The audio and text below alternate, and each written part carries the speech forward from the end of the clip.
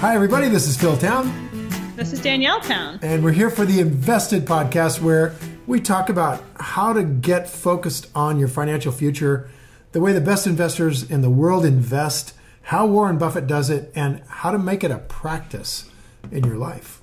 We talk about how to be mindful about what's happening with your money, which is a term I don't like, but it's the best one we have. It's about how to be focused and aware with what is happening to your financial future. And that is something I find very difficult. So I'm trying to learn it. And I'm trying to teach it. And Tad's trying to teach it. So far, I would say that my success rate is modest. Yeah, you're doing good. I mean, in the last year, I've gone from zero interest, I would say less than zero, to moderate interest. Well, we got to get it all the way. That's pretty good. That's a decent move. I got to say, decent move. And we're going to go farther. Further? Is it further or farther that you go? Oh, I don't know. One is for distance and one is for something else. Okay. I don't know either. That's like an SAT question, and I do not remember. I don't even know. So we're going there, and we're going into it today on the idea of, it actually comes from a question that was asked about why we're not using dividends when we're trying to figure out the value of a business. So we're gonna swim from last week where we were on the very surface of the pool. We're now going to dive deeply into the pool of valuation and see if we can answer this question, because it's a good question. Yeah, we've gotten this question from a couple of readers. Send your questions to Danielle at investedpodcast.com. No, that's not right. Send your questions to questions at investedpodcast.com. I do check them, so that's why I was thinking it was to me. But it's not. It's to both of us. Questions at investedpodcast.com. And the question that's been coming in is, how am I supposed to figure out how dividends factor into this valuation thing? We've gone through a number, I think 3 different ways of valuation, right? Mm-hmm. And the question people are asking is, which is a really good question, what about this money that's coming back to me out of a company? Should a company A that does not give a dividend be valued in some lesser way than company B who does give me a dividend every year? And I think it's so your flip answer 2 podcasts ago was, it doesn't matter at all and you shouldn't count it at all, and that's the dumbest question I ever heard, basically. And I'm laughing because that is nowhere remotely near what I said. I did say that it's a good question. There's a very good question. And it is a good question. And if you were to go to NYU Business School, you would find that there is a methodology of valuing businesses based on, and very importantly, based on dividends. Oh, really? Yeah. But, well, I did not go to NYU Business School, so I don't know. Neither did I, which is why I've got my head screwed on straight about investing. So, no offense, anybody that's teaching there. So, I just wanted to say that it is a method that is used, and it just doesn't quite fall into our strategy. So I want to kind of go through where dividends do fit in. I think this is a good idea.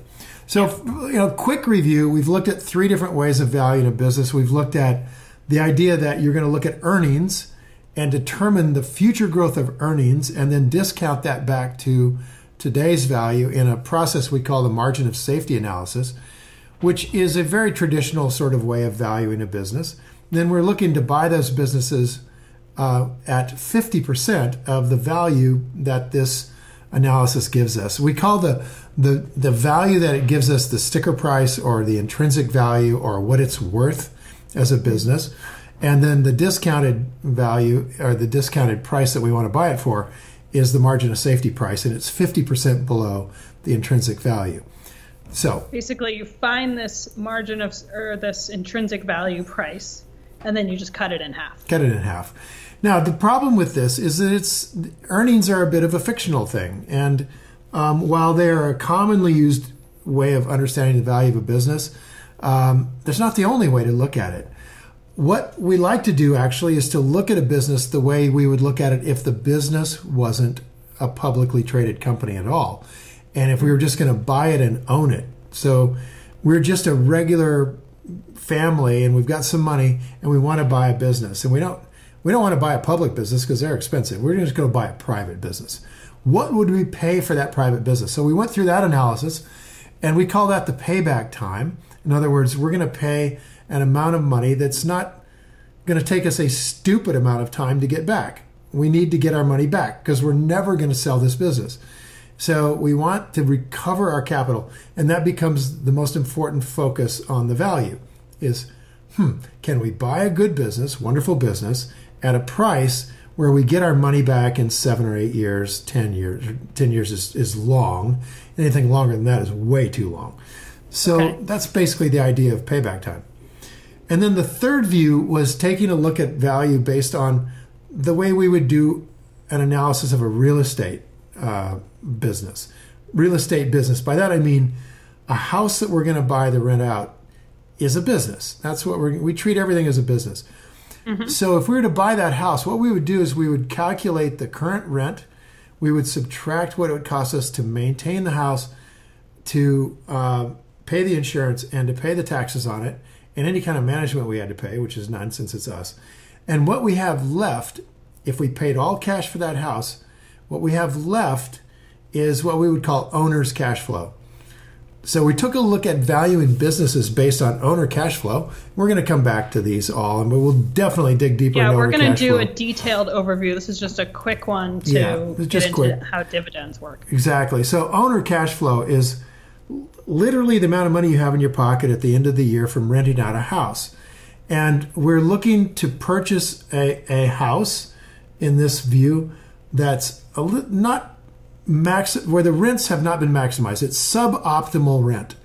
Like we can increase the rent by trimming the lawn and painting the house. Sort of simple things to make the rent go up. And we're willing to pay 10% yield. We're willing to pay enough money that we get a 10% yield on that investment. Okay? Okay. Mm-hmm. Perfect. So for just to make sure everybody follows that, if we're making a $10,000 of owner cash flow on that house, then we're willing to pay $100,000 to buy the house. Okay, got it. All right, so it's a 10% yield. All right. Okay. Now let's walk into an understanding of dividends.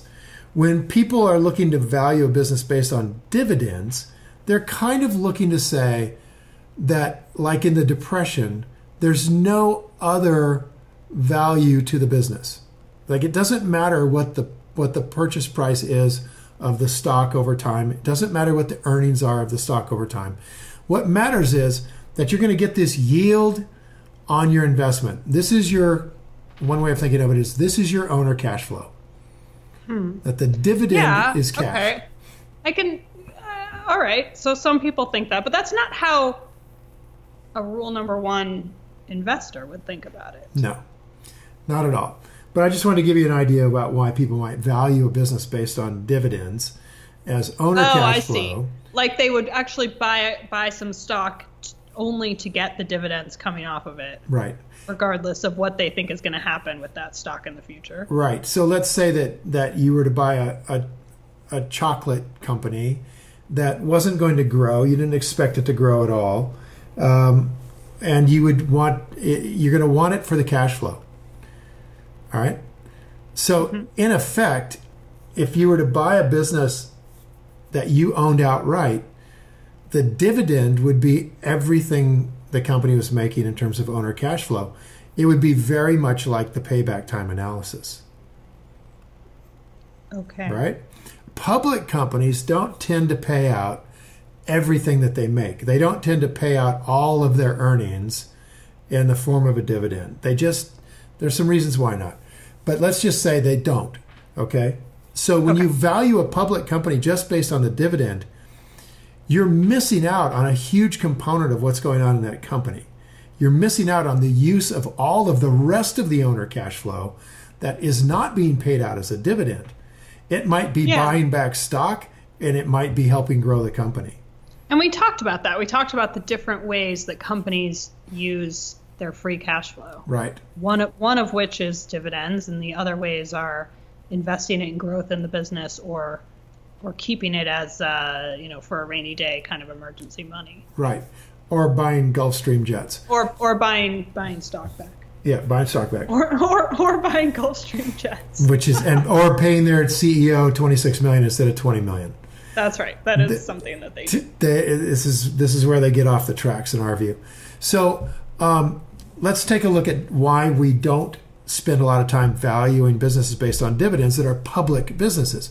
So the first reason is because we're missing out on a huge part of the value of that business is not being considered in the dividend-only analysis. And that part is helping grow the business or reduce the amount of stock in the business. Now, people who are doing a dividend-only analysis will argue back that, hey, we're also going to include the value of the business out in the future when we sell it. And that new price will reflect all of the use of the rest of this owner's capital properly. Mm-hmm. Okay, so theoretically, they're going to end up valuing the business down the road and including that in their overall rate of return, which is true. But then that seems reasonable to me. Sure. But then you're right back into a normal valuation analysis because you've got to somehow figure out what that thing's worth out there way out in the future when you're going to sell it. How are you going to know what it's worth? So then they're going to do some sort of a PE valuation. They're going to do a discounted cash flow, future valuation. They're going to do something that is going to create a value in the future that they think they can rely on and then run their analysis that way. Well, I think that view of looking at a company is actually what I meant when I was asking about how to factor in dividends. I mean, okay, so there are some people who see it as like a dividend-only investment. Fine, whatever.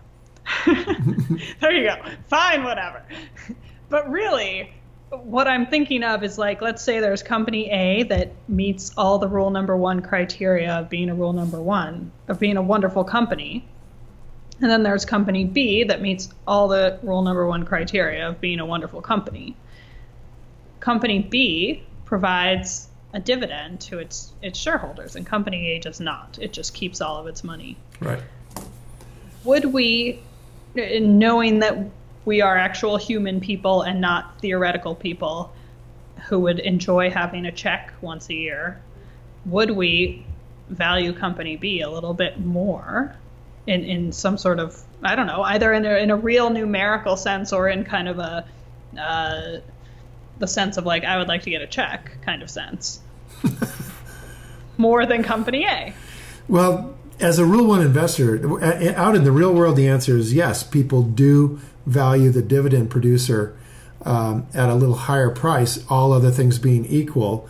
And it's for that reason that you have companies like General Motors continuing to pay the dividend in spite of the whole rest of the company going to hell. They're actually out there in the old GM, not the new one.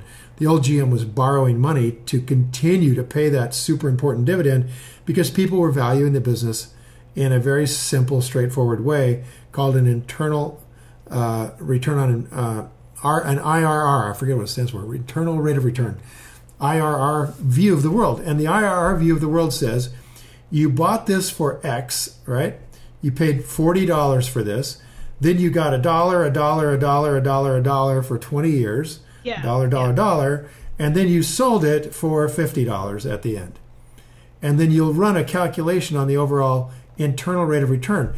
And the internal rate of return is raised by the fact that you had the use of this capital of $1 every year coming into the future. You got those dollars and you got to use them for something. And the internal rate of return says that's better than buying this for $40 and going nothing and then selling it for $50.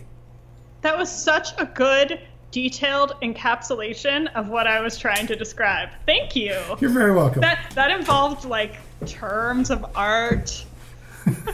It involved numbers. And I was like, so sometimes it feels nice to get some money. That's all I've got. I got you, but that's all I got. I got you, but our premise was that these are identical companies. Correct. So then our analysis is wrong. Okay? Why? We have identical companies. Company B starts at a $40 value and spits out $1 a year for 20 years. So it's taking money out of its pile and sending it off to investors and ends up with $50 and that's what it's sold for 20 years later. Company A does not send any money off to investors at all. It keeps it all. Therefore, if they're identical, therefore they cannot be identical, because company A is keeping $20 of cash in its. In other words, it's keeping $20. Now, let's say the question is, what do they do with that $20? Okay, so if their return on equity is, let's say, 20% at company A, and return on equity is 20% at company B, then it appears they're identical. But they're not, because company A is making 20% return on the dollars that company E no longer has. Yeah, on more money. On more money, which means it will not be worth $50 in 20 years. It will be worth 60 or 70 or 90. Interesting. Right? So if the managers of company A can continue to get a high return on those dollars that company B sent to shareholders, they will end up being worth a lot more money than $50 at the end of that 20 years. Got it. The problem with that is two problems. One, you have to sell your stock in that company, in company A, in order to see the actual dollar return. And that sucks if it's a really good company that you want to keep. So just in terms of like cash flow personally, that's a problem. It is. Secondly, and that's a very good point. We'll come back to that.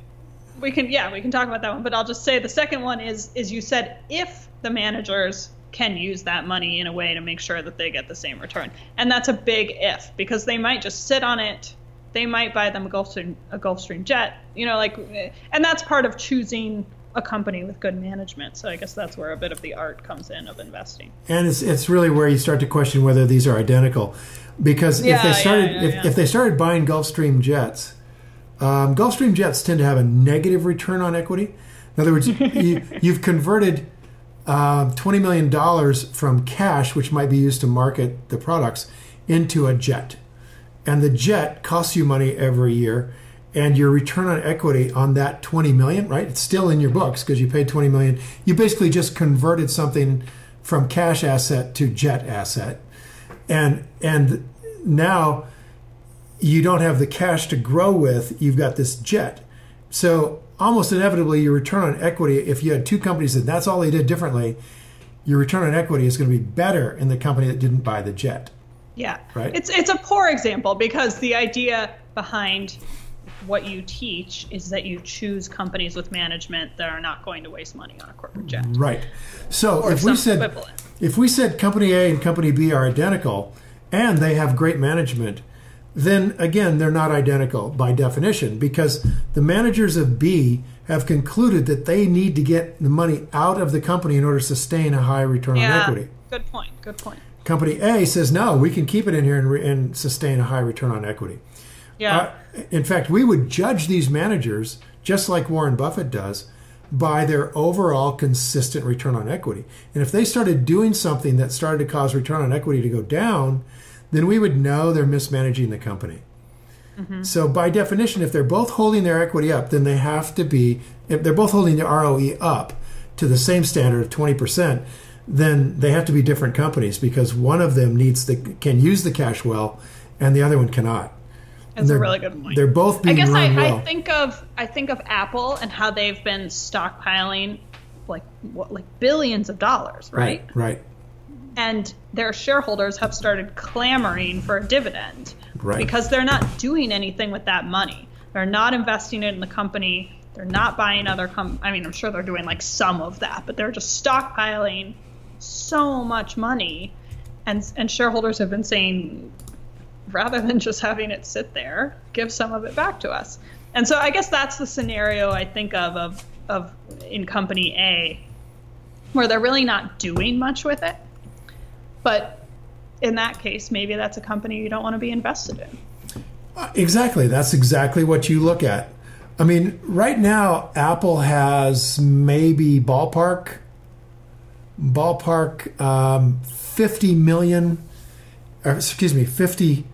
70 billion dollars in $41 billion in, sorry.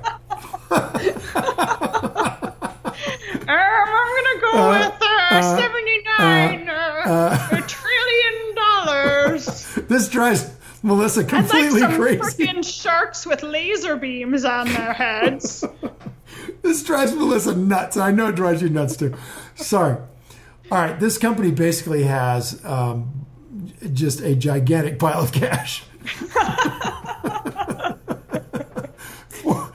Roughly $41 billion. Let's just go with what I said, which was some number of billions. Billions and billions.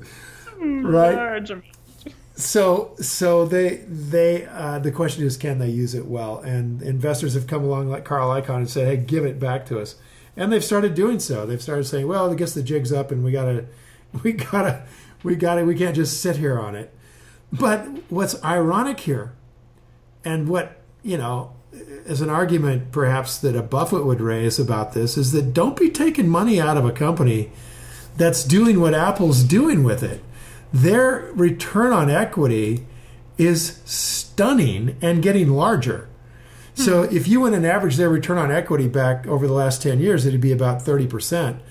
Today, it's at 44%. Whoa. Yeah. So nobody's really complaining. Well, that's not true. People are complaining, but maybe they shouldn't be. And part of it is that they just turned back a bunch of cash, and that jacked up their return on equity like crazy. So everybody's a bit right here, Okay. But before they turned it back, that's really what happened. They turned it back, and now they're got a much higher return on equity. And they also started to borrow a little money, and so that they could have the same cash available. They have a year's worth of debt now, which is fine. So point well taken.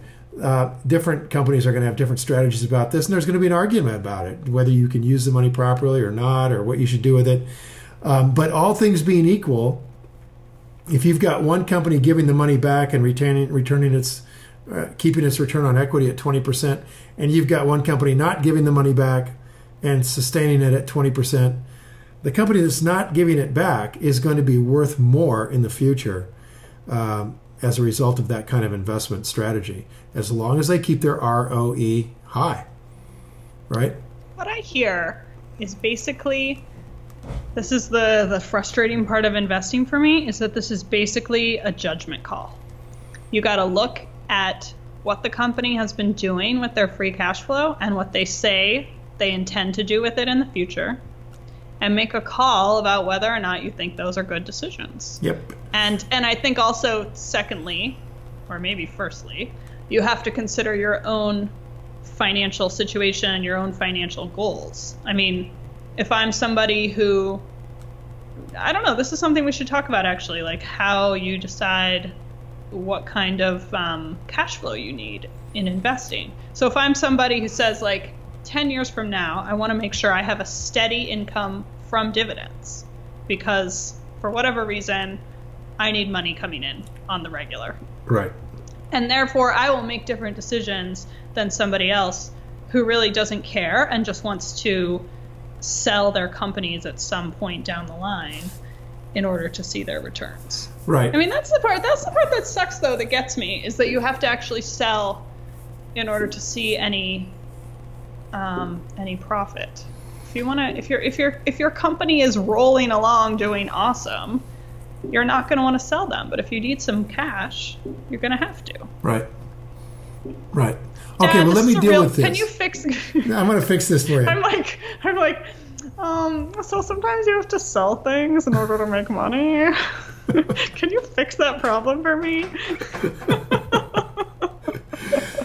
So the answer is that it's not in the real world quite the way it looks on paper. Like, you're going to have to make these very difficult decisions between buying this wonderful business that is massively on sale but doesn't produce dividends versus one that's wonderful and massively on sale but it does produce dividends.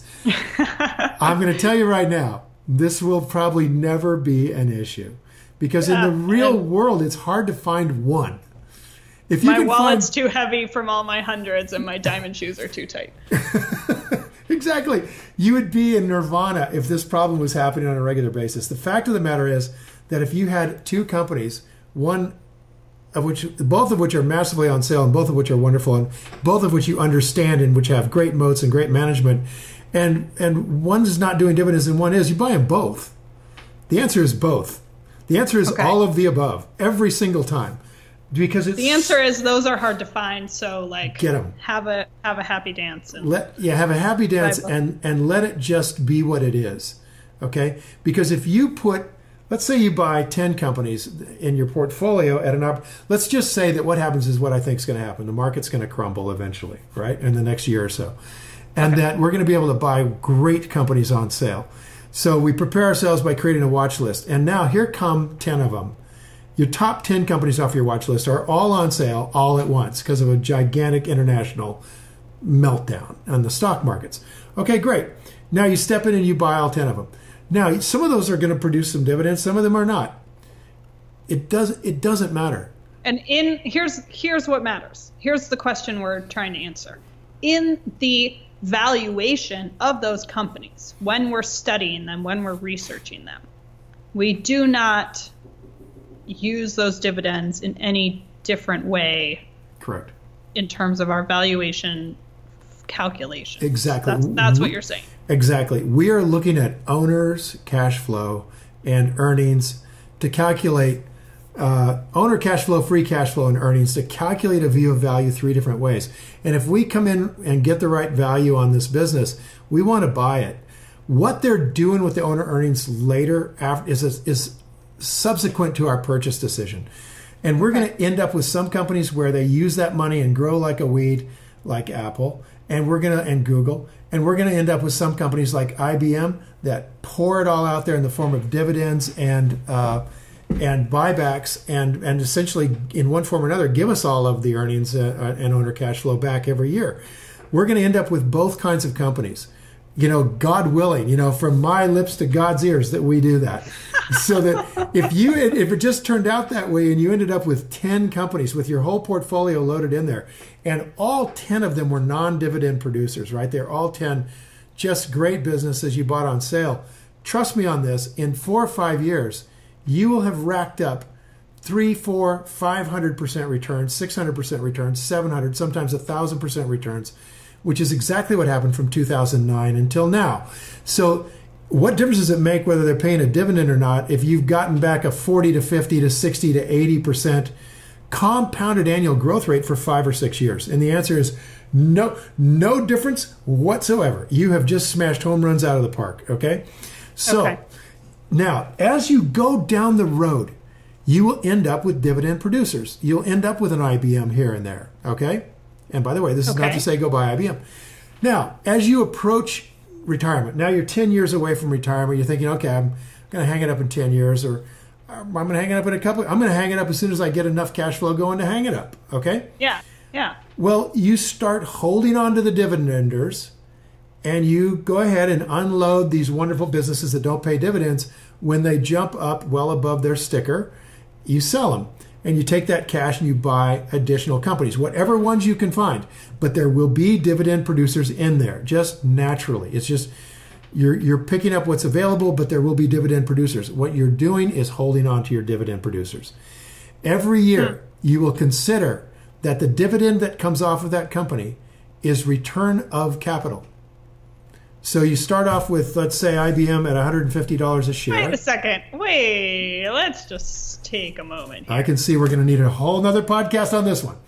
You just said for the last half an hour that we don't care if they give dividends. And now you're saying we care a lot and you should keep them and not sell them.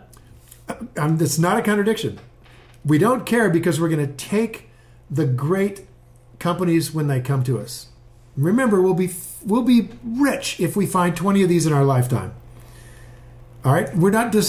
If you find 20 non-dividend companies in your lifetime, you will be so rich you won't care about dividends. You can put your money in, U.S. Treasuries and sit there and just live on it. It'll be fine. Okay? Okay. All right? Okay. But we will do better than U.S. Treasuries if some of these 20 punch card companies are dividend producers, if they come to us as dividend producers. That's awesome. So if we get a dividend producer, like let's say an IBM, we get the cash flow coming off of that, and here's what we do with it. We rethink what that means. The rest of the world thinks a dividend is a yield on your investment. It's the money you get as a return on your investment. That's how the rest of the world looks at it. We look at it differently. We look at it as a return of capital. So we're looking at a dividend the way we would if we bought the whole company. It's a private company, and we're trying to get our money back. All right? So all the dividend is all of the money that companies make, this owner cash flow. So if we've got a company that doesn't need any of the owner cash flow to continue to operate, we take that in as a return of capital. Remember, we were looking at just trying to figure out how long it would take us to get our money back so we can get out of the risk. This relates to the payback time valuation. It does. So if we're receiving this dividend, cash is coming in, we consider it a return of capital. So I start off, let's say, with IBM at $150 a share, and that year I got $10 of dividend. Mm-hmm. All right, that's way higher than they actually did, but let's just do it. $10 of dividend. The next year I got $12 of dividend. The next year I got $15 of dividend. The next year I got $20, and the next year I got $25. So in the first 5 years of ownership here, I've gotten a lot of money. That's huge.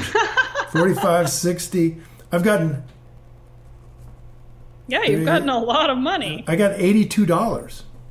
Okay, so subtract that from 150, and you have $68 of what is called adjusted basis.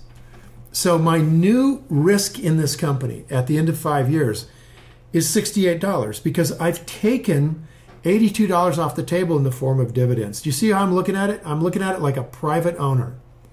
All right, absolutely see how you're looking at it. Awesome. You do, really? I do not see how this doesn't mean that companies that give off dividends are not better than companies that don't give off dividends. This sounds good. Let me recap. This sounds good. Why would I not want this? Why would I not say to myself, hey, company B that gives dividends, that makes my adjusted basis go down. That sounds great. Why would I not say that? You would say that 100%. You would say that 100%. But you're not going to ignore the company A's that come along because it's so hard to find our 20. So you're going to buy the A's as well. So you do value, okay, not in terms of numbers, but in terms of love. You do value companies that give off dividends a little bit more highly than companies that don't. And yet, because companies are so hard to find, if I may just recap exactly what you just said, because companies are so hard to find to buy, you take them all. I think that's a fair analysis, okay? I don't really think in my own little heart that I lean toward dividend producers. And part of the reason is that I don't really have to live on a dividend retirement plan, you know? So I've never felt like I needed to have dividend producing companies when I'm building up a portfolio with any company that I'm buying on sale and it's going up. Number one. Number two, dividend producers tend to have lower rates of growth than non-dividend producers. Yeah, that's what you just described with our A and B example. They tend to be companies that are farther along in their sort of age of the company, and they're not able to grow as fast. So Coca-Cola is going to produce dividends. You know, GM is going to throw off dividends again someday. But companies that are startup companies, more like a Google or an Apple, are not going to produce dividends for you because they can use all the capital very effectively to continue to grow the company.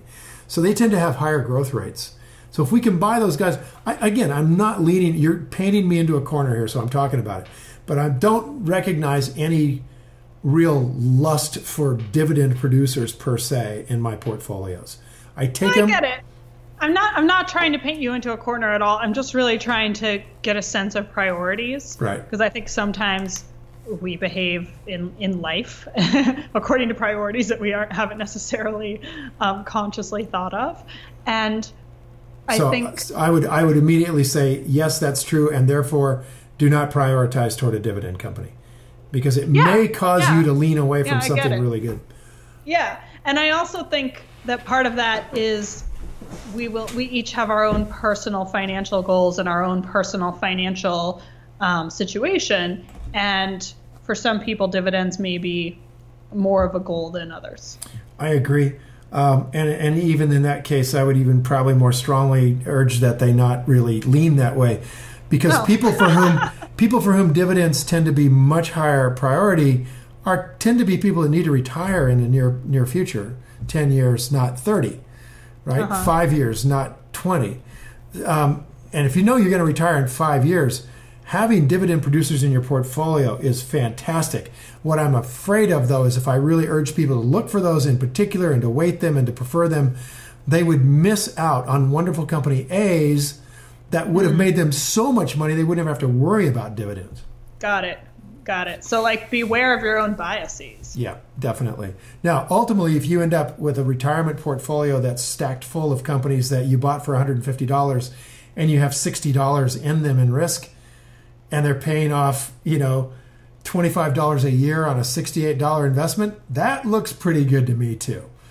And that is we call that a yield on adjusted basis. And in fact, later on, Danielle, we will talk about building that kind of a portfolio, being aware that that's what you're doing in terms of targeting a retirement that's producing, where your portfolio as a whole is producing 20% a year or better in cash flow. And you don't care if the market ever goes down. Doesn't matter. You'll just keep these companies. You've got the cash flow to live on. Every year the cash flow gets bigger because these guys are raising their dividends. They're raising their buybacks. It's nirvana for retirement, and we will definitely get into that. At which point in time I reserve the right to change my mind and tell you to lean toward dividend producers, but not yet. No, I really did not mean to make you make a choice on that one. And I think what I'm hearing is we just need to figure out our own style on this. Yeah. And have a good sense of what we're doing and why. Yep. But at the end of the day, it's really important to me that you get that as my student, understand that we're evaluating companies based on earnings or free cash flow or owner cash flow, and we're going to focus on buying them when we get that opportunity. Okay. And we're not focusing on valuing these businesses based on, it's a little more perfect because it's got dividends it's being paid out. Mm-hmm. It's keep it really in that box, and you won't make any mistakes. Okay. All right. And on that, I think that's a good place to close. Me too. Well, you guys, questions, go to Danielle at... No, they don't. Go to questions. They go to questions. At investedpodcast.com. That's right. And if you want to come learn this stuff from us, come and learn it from us. We're teaching a class once a month. You guys can come for free. 3 days packed, no selling ever, and you'll come out of there really a strong Rule 1 investor. And with that... Us means you. Us means me. Occasionally I get Danielle there. And you can go to investedpodcast.com to find out about that workshop. Right on. All right, time to go. Time to go play. See ya. Thanks, everybody. Bye. Hey, thanks for listening to Invested, the Rule 1 podcast. If you like this episode, you can always get our show notes and more details and links to the resources we discussed at investedpodcast.com. Also, as long as you're online, head on over to investedpodcast.com/workshop for details on an upcoming 3-day live workshop that I'm hosting. All you got to do is enter the special podcast code STOCKPILE, that's STOCKPILE, STOCKPILE, into the application form, and you guys can attend for free. So everything discussed on this show is either my opinion or it's Danielle's opinion, and it is not to be taken as investment advice because I am not your investment advisor, nor have I considered your personal situation as your fiduciary. This podcast is for your entertainment and education only, and I really do hope you've enjoyed it. So until next week, it's time to go play. See ya.